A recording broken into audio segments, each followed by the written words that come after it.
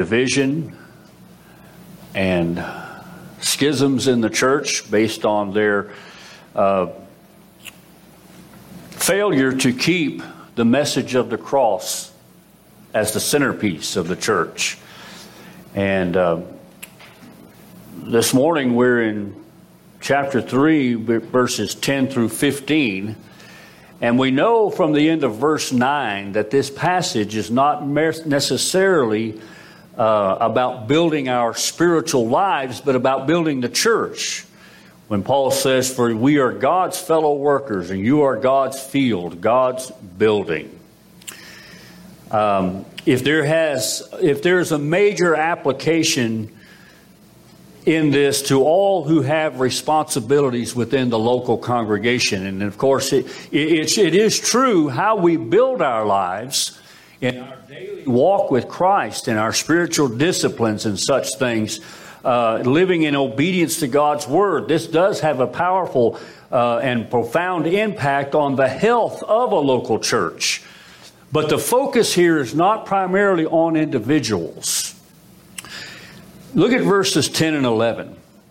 Paul says, "According to the grace of God, which was given to me, like a wise master builder, I laid a foundation, and another is building on it.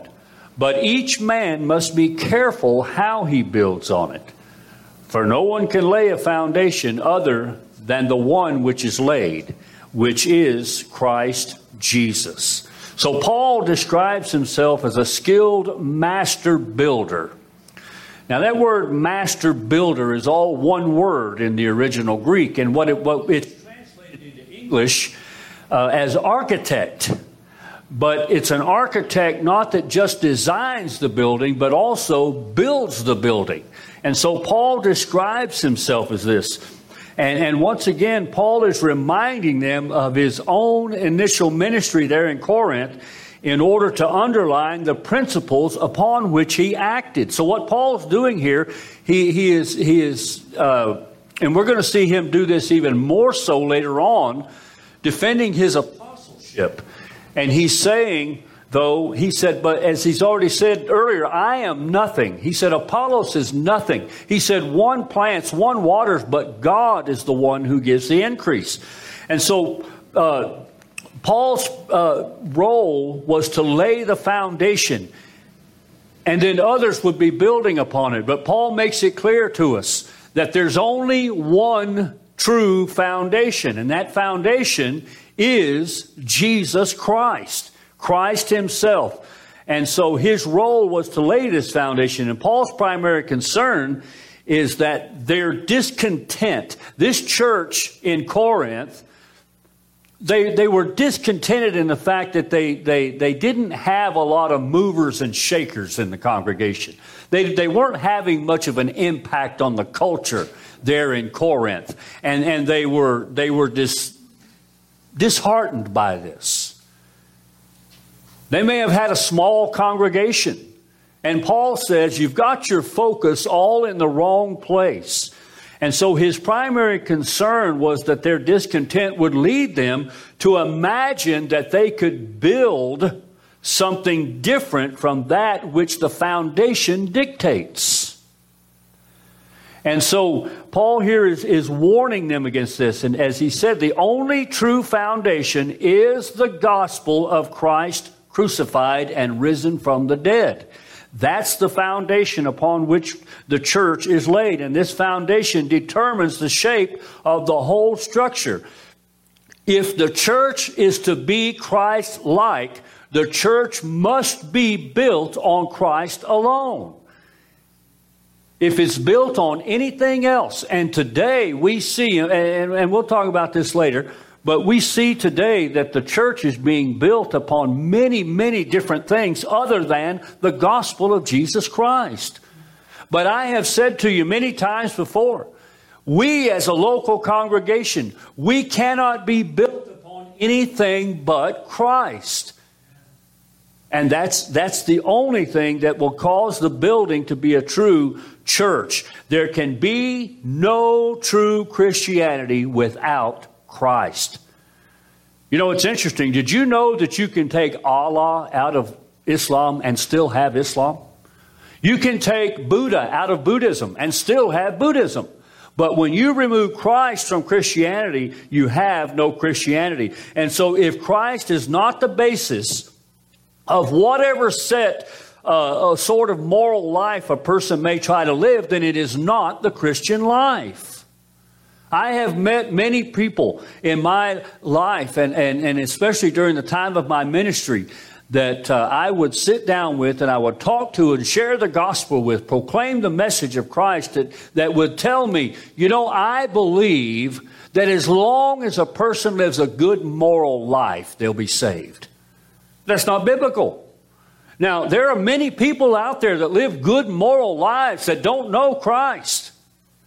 A good moral life can lead you straight into hell. And that's where Paul's pointing. If a good moral life is based on anything other than Christ, then it is not the Christian life. And if Christ is not the basis of it, of whatever sort of community we may try to build, then that community is not a Christian church. The sufficiency of the gospel of Christ, the sufficiency of it. When Paul said in Romans 1:16, "For I am not ashamed of the gospel, for it is the power of God unto salvation to everyone who believes, to the Jew first and also to the Greek." The sufficiency of the gospel of Christ is the issue that's at stake here in Corinth. It's the issue that's at stake in every church today. And Paul is fighting against the view that the gospel is somehow inadequate, that we must do something else to bring people to Christ. There must be some other way, something we can do to add to it. And when you begin to add to it, then it becomes not what it's supposed to be. And there is nothing, the gospel is completely adequate, and it does not need to be supplemented by anything else. And Paul says, "For no one can lay a foundation other than the one which is already laid, which is Jesus Christ." Now, notice what Paul says there. He doesn't say that the foundation are the teachings of Jesus, or the preaching of Jesus, or the miracles of Jesus. The foundation is Christ Himself. He is that. Listen, we need to understand Jesus did not come primarily to give us joy, or to give us peace, or to even give us eternal life. Jesus came to be our joy and our peace and our eternal life. When you have Him, you have all of that. And so Paul says this is the only sure foundation. Look at verse 12. "Now, if anyone builds on the foundation with gold, silver, precious stones, wood, hay, and straw, each man's work will become evident, for the day will indicate it, because it is revealed by fire, and the fire itself will test the quality of each man's work. If any man's work which he has built on it remains, he will receive a reward. If any man's work is burned up, he will suffer loss. But he himself will be saved, yet so as through fire." Now listen, throughout the Bible, God has used rewards as a means to motivate us to be faithful to Him. Now here's the thing. Someday, every believer in Christ will stand before Him and receive a reward. And that's a wonderful thing. But listen, we work not for the reward itself, because you know what we're going to do with those rewards? We're going to turn and we're going to cast them back at His feet, because only He is worthy. And so Paul here is using this, though, as a motivation. The wise builder not only lays the right foundation, but he also builds with quality materials. Quality materials. You cannot cut corners in this. And he does so realizing that his work will be tested in the future. Now here, Paul is talking about our works. Now I'm going to talk more about that here in a minute, but that's what he's talking about. The question is not whether it looks impressive, but whether it will stand the test of time, and especially the test of God's judgment. Someday, every single one of us will stand before Christ. Paul talked about this in Romans. We're going to talk more about this later on, probably next week. One day, every one of us will stand before the judgment seat of Christ and give an account of his life. Now, it won't be about sin. That's a settled issue. Our sins are gone. But we will be judged according to what we have done for Him, the works that we have done. It is inappropriate to build a temple with wood, hay, and straw, Paul says. Now, listen, in and of themselves, there's nothing wrong with wood, hay, and stubble. There are even instances where those things can be used. But here's the thing. Nothing wrong with them, but they are inferior materials to be used to build a temple, a place where God meets with His people. Paul says when they go through the fire, you see the judgment is the fire. When they go through the fire, the wood, hay, and the stubble, it just burns up. It's a puff of smoke. It's gone. And Paul says, be careful what you build with gold, silver, and precious stones. These are chosen not so much to make the point of their value, but of their flammability. You know what happens when the wood, hay, and the straw goes through the fire? It's burned up. But what happens when the gold goes through the fire? It's purified. And so Paul here is saying, he's speaking of our works. Turn with me over to Ephesians chapter 2. In Ephesians chapter 2, verses 8 through 10. Everybody knows this. For by grace you've been saved through faith, and that not of yourselves. It is the gift of God, not of works, so that no one may boast. So we are not saved by our works. But read on.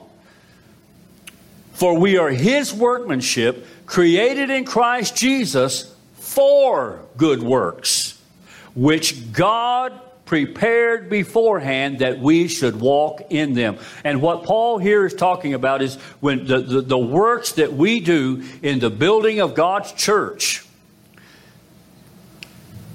When God's day of judgment brings to light the quality of each man's work, it will be revealed, he says there in verse 13, by fire. Each man's work will become evident, for the day will indicate it, because it is revealed with fire. And the fire itself will test the quality of each man's work. Now, here's all Paul's saying right here, is that you and I, and he's speaking here especially to those who are preachers and those who are teachers in the church. But he speaks to all of us in everything, because we all have a ministry in the church. Every person has a part to play in this congregation. You know that, don't you? You have been gifted by God. How you use that gift to edify and encourage the church. That's what Paul's talking about. He says, but look, give God your best. Don't cut corners. Don't be lazy. Don't be apathetic. He says, give God all the best, because one day it's going to pass through the fire. And only that which is done for the glory of God is going to survive the test. And as I said, this judgment that Paul talks about, it's not about the salvation of the builder. Our salvation is secured in Christ. Paul's not talking about sin here. But applying this to the Corinthian situation, Paul's meaning is that the fundamental weakness of the church may cause it to be built in a way that it will not last. When you build a church based on whatever youth programs you have in that church, when you build a church based on whether or not the preacher is a great preacher, when you build that church based on whether you have a wonderful music program, you are building that church with wood, hay, and stubble. That the church must be built upon one single thing, one foundation, Jesus Christ crucified. That's it. I remember years ago when I was pastor in church, I had this couple who had a teenage daughter in the church. And this young lady, I don't know, 13, 14 years old, she loved coming to church. She would sing in the choir. She loved to be involved in vacation Bible school, just doing all of this. And then just all of a sudden, she began to change. She began to dress in a way that was not very modest. Her parents began to have trouble with her. Now, I know that sounds like every teenager in the world, but she just began to be different. And they couldn't figure out what was wrong with her. They would try to talk to her, and finally they came and they sat down with me and they brought the young lady, and she just sat there and didn't say a word. And as I listened to the parents tell about all the changes, I looked at the young girl and I said, "What's his name?" And she smiled and told us his name. And I said, "So you did all of this to impress a boy?" She said, "Yes." And I looked at her and I said, "I want to tell you something. What you get him with is what you got to keep him with." And listen, that applies to the church. What we bring them with is what we got to keep them with. If they come because you have a great youth program, well, what if that youth program goes away? If you bring them because you have a great pastor or a great preacher, what's going to happen if he leaves? They're going to leave. There's only one thing that will bring them and keep them, and that is the message of Christ crucified. Jesus is the only way that can do this. So applying this, Paul says, be sure what you're building with. They were looking for a perfect church that would make an impression on the glitzy culture of Corinth. You know, Charles Spurgeon one time says, if you're looking for a perfect church, and if you ever find it, don't join it and ruin it. But listen, there is no perfect church this side of heaven. There is none. But Paul wants them to recognize that they need to be building a church that will stand in the day of judgment. Now we need to understand Jesus is the one who said, "Will build my church." Jesus is building the church, but he's using us. But he's using us. He's using our gifts that he has gifted us with, and the ultimate victory of the church. We need to understand the ultimate victory of the church will be experienced in the eternal, not in the here and now. Not in the here and now. People look at a church. And they see it filled up with people. And they say, now there's a successful church. Well, according to who? Based on what? Not according to the Word of God. Not according to the Word of God.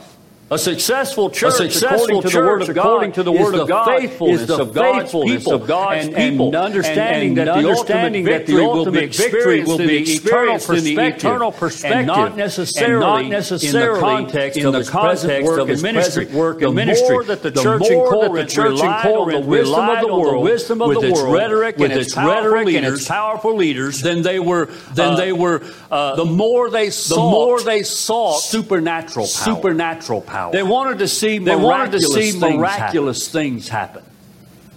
And we still see that in some churches today. The danger was that they had become so obsessed with the gifts such as prophecy and tongues, knowledge, that realizing that all gifts were passing away. They're perishable. Paul says later on we're going to see where he talks about the gifts of the Spirit, and in talking about prophecy and speaking in tongues, he says these things will cease. They'll stop. They're going to come to an end. When that which is perfect is come. Listen, we don't need that today. You know why? We have this. A more sure word of prophecy. The Word of God. The Word of God. And this has come. And so churches that are built with such materials rather than on the gospel of Christ crucified, and the love that it produces will be in danger of neglecting the one true foundation. Now, if you've ever built a house, or had a house built, or maybe you've never done that, but you know this is a truth right here. The first thing, one of the most important things about that building is what the foundation is like. You know, Jesus told a parable. He said there were two men. One built a house on the sand, and one built a house on the rock. He said, and when the storms came, the one that was on the sand was washed away. But the one that was on the rock, firm. And Paul tells us that rock is Christ. It is Christ. So we need to be careful what we're building this foundation. These were the challenges that we need to apply to our current situation. Will the churches that are founded upon the biblical continue in that tradition? Or will we continue to build with inferior materials? Jesus has promised. On this rock I will build and the gates of hell will not prevail against it. We are a community of believers. We are a family of God. We gather here in this local congregation. And here's the thing. If you are a born-again believer in Jesus Christ, gifted by the Holy Spirit. Many people have more than one gift. But whatever your gift is, here's what Paul's doing with it. Are you using it? Are you using it? Are you using it? Are you using it? It's not for you, by the way. It's for the rest of us. It's for the rest of us. My gift is not for me. It's for everybody. It's for everybody. The gifts that he saying, look, be careful how you build. What are you doing? What are you doing with what God has given to you? That's what the day of judgment is going to be for. It's going to be when I stand before Christ and on the day of judgment, and He says, I gifted you with the ability to preach and teach. What'd you do with it? How'd you use it? Why did you use it? What was your motivation? Did you do it to glorify me? Did you do it to edify the people in the congregation? Or did you do it because you liked everybody looking at you? Did you do it because you liked hearing people say, oh, you're a good preacher? See, those are going to determine whether I receive rewards or not.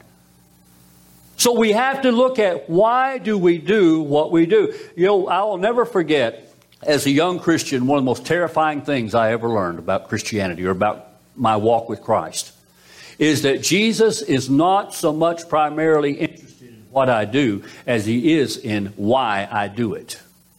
Why are you here this morning? Is it because it's Sunday? Is it because you know I'll call and bug you and say, why weren't you at church? Why are you here? Are you here because you come and you say, I want to hear a word from God. I want to worship God. I want to glorify God. That's why I'm here. I want the world to know where I stand and who I am in Christ. These are the kinds of things that Paul is talking about. And so the danger is that we become obsessed with all the things that don't matter. Let me rephrase that. The danger is that we become obsessed with all the things that are not as important as the main thing. And the main thing is Christ crucified. Will we continue to build on the foundation that's laid with the finest materials? Wisdom, power, spiritual gifts are not the foundation of a New Testament church. The true foundation is Jesus Christ crucified. And we need to regain that understanding as the fundamental, non-negotiable reality of church life and growth. You know, there's two kinds of church growth. And there's one type of church growth that is much more important than the other kind of church growth. There is a church growth where people come in and they fill the pews. But the other one is much more important. It's the kind of growth where you as a believer and I as a believer, where we hear the Word of God preached and taught, and we study and we meditate on the Word and we read the Word, and I begin to grow in Christ. You begin to grow in Christ. You know, I told you, now many of you weren't here, most of you weren't here, when I first came here, that my primary goal is to see you grow in Christ. That I see you begin to mature in the faith and begin to look more and more like Christ. That's why I preach. That's why I teach. Because I want to see that happen. And Paul, that's what he's saying to these church in Corinth. Listen, this is, if you read this and you saw this church, you would say, that don't look like much of a church to me. I mean, they had sin just running rampant throughout this church. There was sexual immorality. There was spiritual pride. There were people who were getting drunk, leaving out the poor. And we would look at that and say, well, that's not much of a church. I don't think that's a real church. And Paul says, well, I'm calling them my brothers because they are. He said, but they're on the wrong path. And I want to, Paul's goal is, he says, I want to see you grow in Christ. I want to see you grow in the faith and mature. And he said, but you got to start with the right foundation, and you can't deviate from that foundation. You know, if you're going to build a house and you lay out the concrete foundation, and then you begin to put the walls up made out of paper, you know what's going to happen? You know what's going to happen? It ain't going to stand. It ain't going to stand. First good wind that comes along is going to knock it down. If that don't, here lately, just a spark will light it and it'll burn up. But we try to build a church on things other than the good gold, silver, precious stones that God has given to us. And when we do, it will not last. It is exactly in this area that we are tempted to drift away in every generation. Throughout, from the very beginning, that we see that the church, this church in Corinth, one of the things I love about this letter to the Corinth, 1 Corinthians, is this. I have seen in churches where there have been some division and some trouble, and Satan attack a church, and people begin to attack one another and this and that, and people just put their hands up, say, you know what, this is not what church is supposed to be like. This is not a New Testament church. I'm leaving. And somebody told me one time in a situation like that, and they said, this is not a New Testament church. And I said, well, you need to read 1 Corinthians.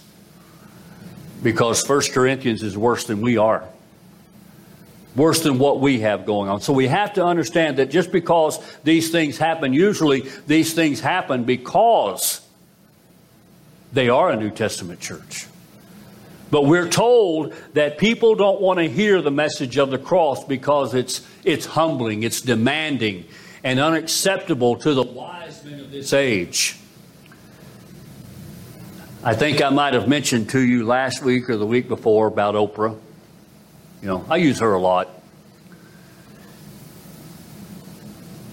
She said she left church because she just could not believe in a God that would send anybody to hell. Because that's how she felt. But I got news for you. God doesn't care how she feels. God doesn't care how we feel.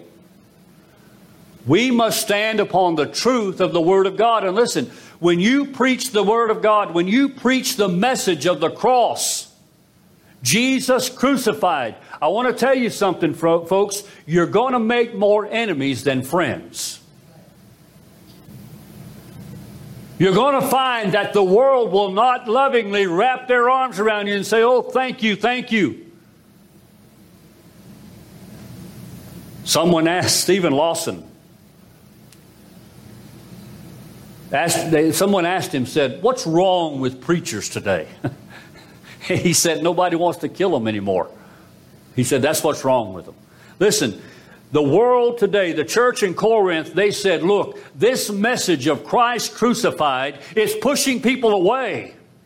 It's not bringing them into the church. So let's modify it. Let's do something different. Let's hire this youth pastor to come in and by the way, there's no such thing as a youth pastor, right? But anyway, that's what they call him. But he said, let's bring him in. That way we can get the youth. You know what? If you bring the youth in, you'll get the parents in. That doesn't work, by the way. Or I'll tell you what. Let's get us a worship team. Now, there's nothing wrong with a worship team. Unless that's what you're using to bring people in. And this is what he's talking about here. You see, it has never been any different throughout the history of the church. It's always been like this. It's always been the gospel is too harsh. The gospel is too hard. When Jesus said, if anyone desires to come after me, let him deny himself, take up his cross, and follow me. You can't tell people that. They'll leave. So let's just tell them that God loves them no matter what. That God accepts them the way they are. It's all lies. God does not accept them the way they are. God, will not accept them the way that they are, and He does not love them the way that they are. Listen, gospel work is hard work, and it always has been. People are resistant. The opposition is strong. You and I must get this into our minds. Our current culture, even within the church in America, has gotten away from this one thing right here. No one wants to hear the gospel of Jesus Christ. They don't want to hear it. They will be resistant to it. There will be opposition. But we need to have the conviction that it is the quality of each man's work that God is concerned with, and not the apparent outward success. You see, God calls us to go out and proclaim the message of the gospel. That's all we're called to do. All God's looking for is faithfulness. God said, what did Paul say? He says, you plant, you water, but it's God that gives the increase. So you see what happened there? God has said this. He says, look, you go out. I give you the ability to go out and water. I give you the ability to go out and one to go out and plant, one to go out and water. God says, but I'll take care of the results. That's not up to you. And I am so glad of that. You know, when I look back over my ministry, which began like 1991, 92, something like that, and I look back, I was thinking about this when I was preparing this message. I thought, you know what, let me look back over my ministry, especially the years that I've been preaching. Do you know that I can count on one hand the number of people that I have seen truly come to know Christ through my efforts to preach and teach the gospel? And I don't even need all 5 fingers. And I thought, is that good or bad? I mean, shouldn't there be more? But then I look at, you know, I'm so grateful for the Word of God. Somebody like Noah. Preached 120 years. And had not one single convert except his own family. That's it. God is not interested in the results that I produce. He's interested in our faithfulness. You do what I have gifted you and called you to do within the confines of your local church. Build the church through the gifts that I have given you. One problem is that we don't always find it easy to discern the subtle quick-fix methods which we're often tempted with, but which actually deny the power found only in the gospel. We are called to proclaim Christ crucified and risen from the dead. That's it. If they don't want to hear that, we don't have any other message for them. You understand that? We can't modify that message so that it will be more appealing to them. We can't modify that message so that it will be more likable for them. We can't do that. Today we are offered the church as an entertainment center. A place where you can come, you can sit, you can be told, you can live your best life now. God loves you. He wants you to have everything in life you ever wanted. Now go, enjoy. And it's the broad road to destruction. That's where it leads. The congregation gathers in order to evaluate those who are up front. You know, many times in churches we see it like this, that you're the audience, and those of us who stand up here, we're the reason you come, to listen to us, to evaluate us. Are we any good? Did you like the way we sing? Do you like the way we preach? And that's not it at all. We have only one audience, and that's God. We're here for Him. I can't tell you how many times I've had people tell me, Pastor, I'm sorry, but I just didn't get anything out of that worship service. And I remember one time a guy told me that, and I looked at him and I said, good, it wasn't for you. It was for God. He said, oh no, I'm here to, you need to make me feel good, make me feel better about the world I live in. I said, no, my job is to make you feel bad. Did you know that? To tell you that the Bible says that you're a sinner bound for hell and that Jesus Christ is the only answer.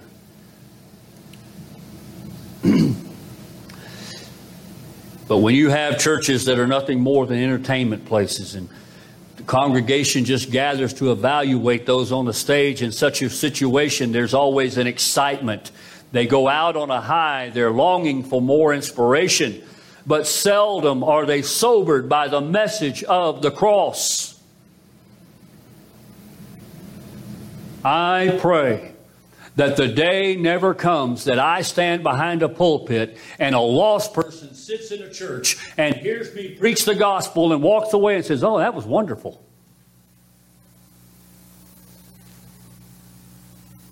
I have found that one of the best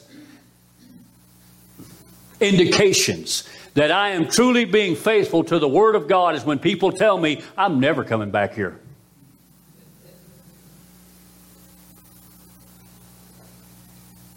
We need to be sobered by the message of the cross. And perhaps the most popular form is the church as a health farm with a feel-good factor. And what is lacking is the recognition of the total sufficiency of Christ crucified in love for God and for our neighbor. Listen, do you believe in the power of the gospel? Do you believe that Jesus Christ himself is sufficient? Do we believe that? How we conduct ourselves in a worship service and in our service in this church will indicate that. Do we believe that we must preach the gospel as it is, regardless of how they respond? I have lost friends in the past because I refused to compromise on what the gospel says. I have lost family members because I refused to compromise on what the gospel is. That you must understand that you are a sinner, bound for hell, rightly under the wrath of God. That there is no good in us, nothing. And that unless we repent and turn to Christ, we will perish.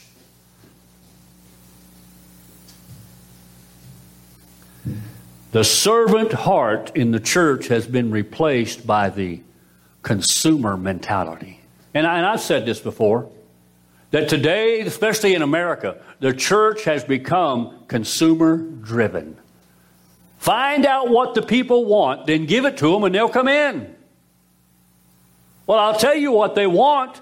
They want a God that will love them no matter what. They want a God that doesn't hold anything against them. They want a God that's going to send everybody to heaven. But that's not the God of the Bible. We can give them that. But you know what we're giving them? Lies.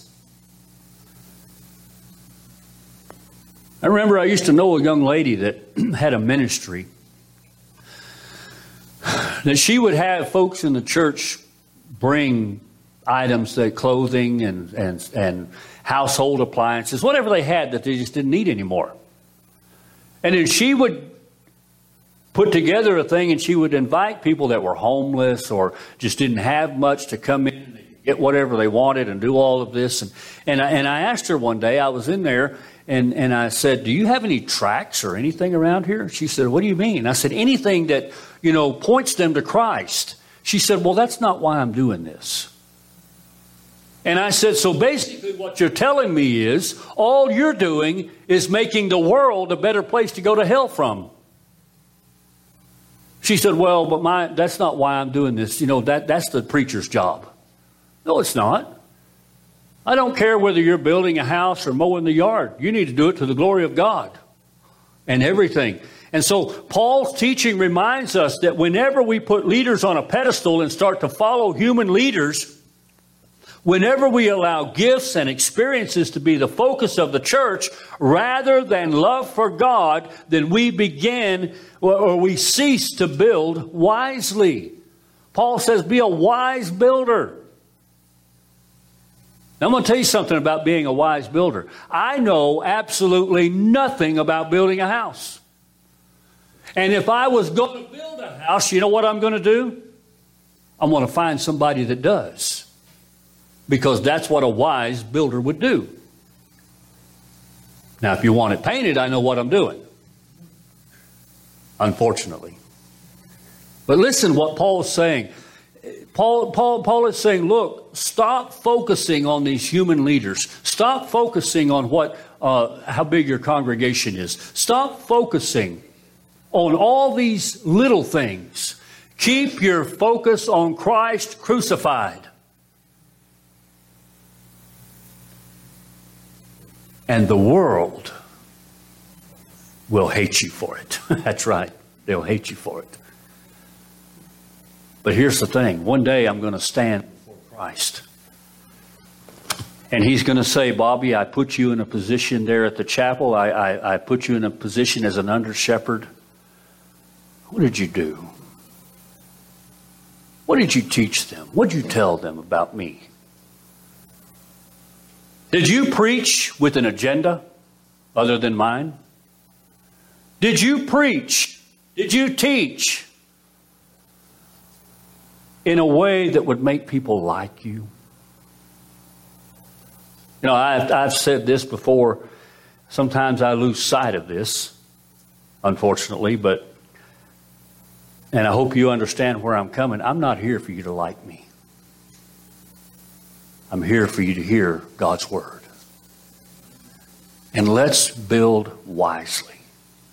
Let's use the gifts that God has given to each one of us. And say, Lord, help us to build with gold, silver, precious stones. These things that will be purified through the fire. These things that will last. These things that will hold up under the pressure. And let us be faithful. Not just faithful in exercising the gifts that He's given to us, but above all, let us be faithful to preach the truth of the gospel of Christ crucified. We don't amend it. We don't change it. We preach it as it is. Let's pray. Father, we thank you this morning for this church. Thank you, Father, for building this church in this place, giving us a place where we can come. I thank you for each and every one that's here this morning. Father, I thank you for every member of the chapel. Father, help us to be faithful. Help us to remain steadfast in our proclamation of the truth of the gospel, proclaiming the message that has the power to save those that are lost. And Lord, I ask you this morning that if there's one here, one listening that does not know Christ, that Father, this morning you might give them life, that they may see their sin, repent of their sin, and turn to Christ and be saved. Lord, I pray that you would help us, that we would seek to ultimately glorify you in everything that we do. That whether we're preaching, teaching, singing, fellowship, whatever's going on, Lord, that we would do it to glorify your name. For what's in Jesus' name we pray. Amen. Stand and turn to hymn 94.